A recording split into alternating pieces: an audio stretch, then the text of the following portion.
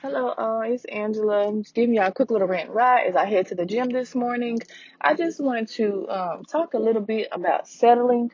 So I've noticed with a couple people, whether they be my close friends or just people that I know through association, but I noticed like a whole lot of settling, and I think it's most of the people that I know are, of course, around my age, which is 30, maybe older, but they have everybody's getting into those fields like they want to be in a committed relationship. They're ready to start their families. They're ready to be, come home to a husband, come home to a wife and kids, all that fun stuff, which is, that's what's expected at our age. However, we also need to make sure that those situations that we are getting in are the right situations for us, not just acting like emotionally just because, we're tired of being lonely or we're tired of not having our own someone or we're influenced by what we see on social media, but getting into relationships and marriages because we are truly invested in that person. That person really truly vibes with us,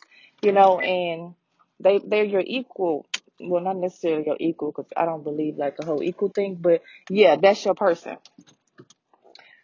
So how can I say this? Um, e- Equally yoked is what the relationship should consist of, and I don't think people really are dating and getting to know a person in the correct sense.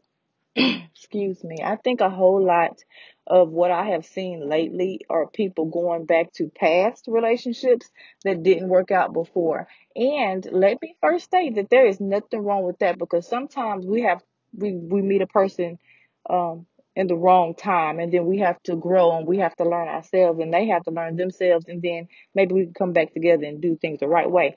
That is very much fair. However, sometimes people don't change and then they try it again only to be disappointed again later. Or sometimes people do change, but y'all situation still doesn't mesh because the foundation of what y'all have going on is still unstable.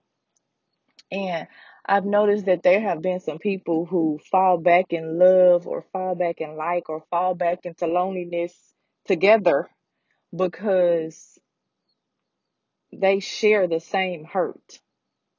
And I say share the same hurt. It's because something that is still hurting you that you haven't completely dealt with or healed from is also hurting that other person. So now y'all come together and it's like, oh, we share something.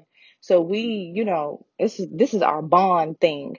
And they often confuse that with love because y'all comfort each other through that one process. But there's nothing wrong with that. But that's also not the basis to say this is my soulmate. This is the person that I want to be with.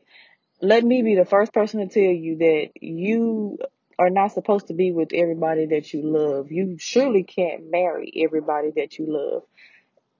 I have been um in love with, I can honestly say, two people. No, I'm lying. That's three people. I have been in love with three people before in my life, and I was only supposed to be in a relationship with one. Don't let that go over your head. Don't get in your feelings, whatever. But indefinitely, you just can't be with everybody that you love, that you like, that you find interest in, that, churns a different type of wheel, or that's just something new for you. And you also can't do that with somebody just because you're comfortable with it and it feels relatable or anything like that. Sometimes you just really need to date a person, put a person in a couple situations and see how they respond to them, because that's how a lot of marriages end. It be stupid stuff like financial reasons, like you didn't think to test out a budget before y'all got serious, and now everything gone and y'all homeless. Like, come on, like I think at this age we should be able to tell if something is or is not going to work. And it's not even about hurting the next person's feelings or overlooking that person or feeling like they put in the work or the time that you should invest your life to them, or that you owe them that, because that's not what it's about at all, y'all. I just really had to get that off my chest. I just really want people, before they get into very serious relationships that take emotional tolls on you, that you truly take the time to look at them and find significance in them and really measure how they will affect your life, your kids' life, and if you can actually build a family with this person. Are you willing to fight with this person forever? Like, nobody is going to be your perfect person. Everybody's going to have, like, that one, two, five things that you don't like about them. And at that point, you just have to ask yourself, like, am I able to live with this for the rest of my life? Because it's probably not going to change. So do all those things before you decide to say I do, or let's do this, or whatever it is that you're saying. But y'all gotta stop settling, just because you tired of being alone and you ready to get your YouTube check for being a cute family or cute couple and stuff like that. Even though I did hear YouTube pay pretty good for those. But for real, stop settling. Stop selling yourself short. You have more time than you think. And whatever is for you is already for you. You don't have to rush it.